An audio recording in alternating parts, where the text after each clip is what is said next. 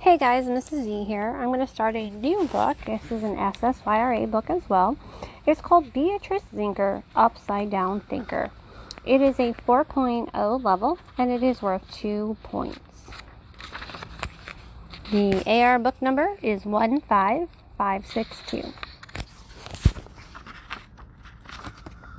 Chapter 1, the very beginning.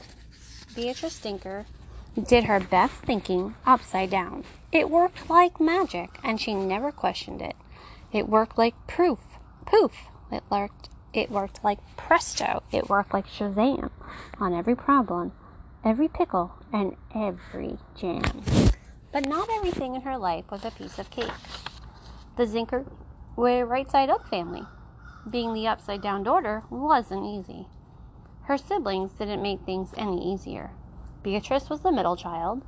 Her older sister Kate was a cookie-cutter version of their mother Nancy, and her baby brother Henry was a cookie-cutter version of their father Pete.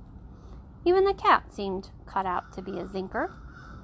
Beatrice, however, had been different from the very beginning. The Zinkers liked boxes and boundaries, but not Beatrice.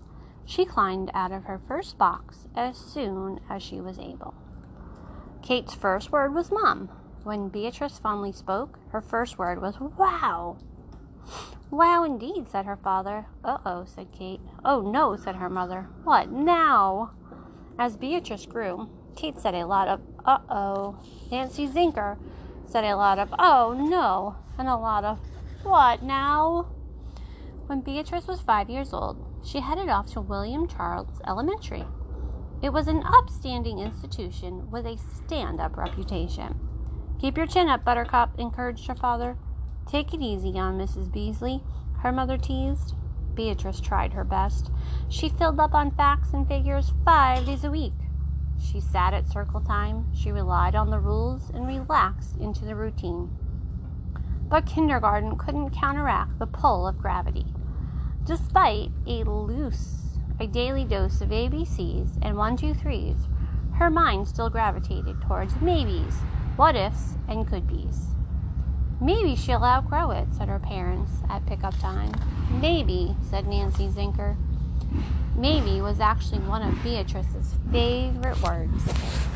The ball's stuck. The game is ruined. Sorry, no way. Maybe getting the ball down could be some.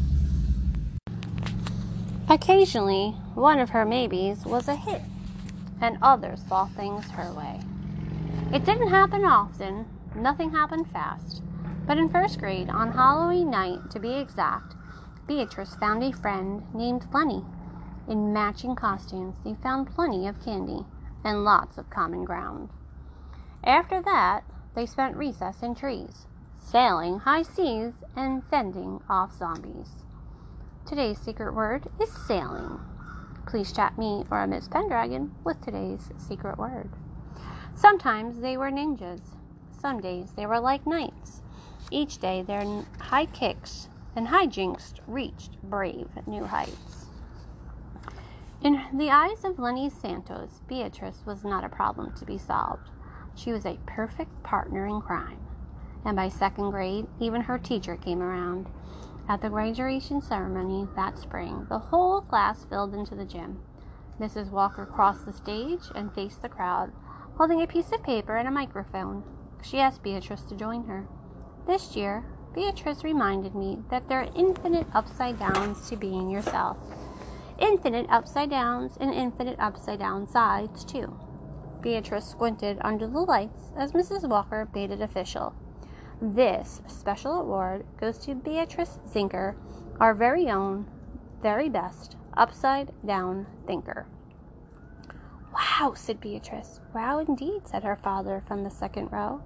Her mother stood up to snap a picture and spotted a problem. The award was upside down. Flip it around, she told Beatrice. Beatrice turned the paper right side up and struck a picture-perfect pose. Ta-da, she said. Once she had it in writing, there was no turning back. And the award says, Best Upside Down Thinker, presented to Beatrice Zinker. And that's the end of Chapter 1.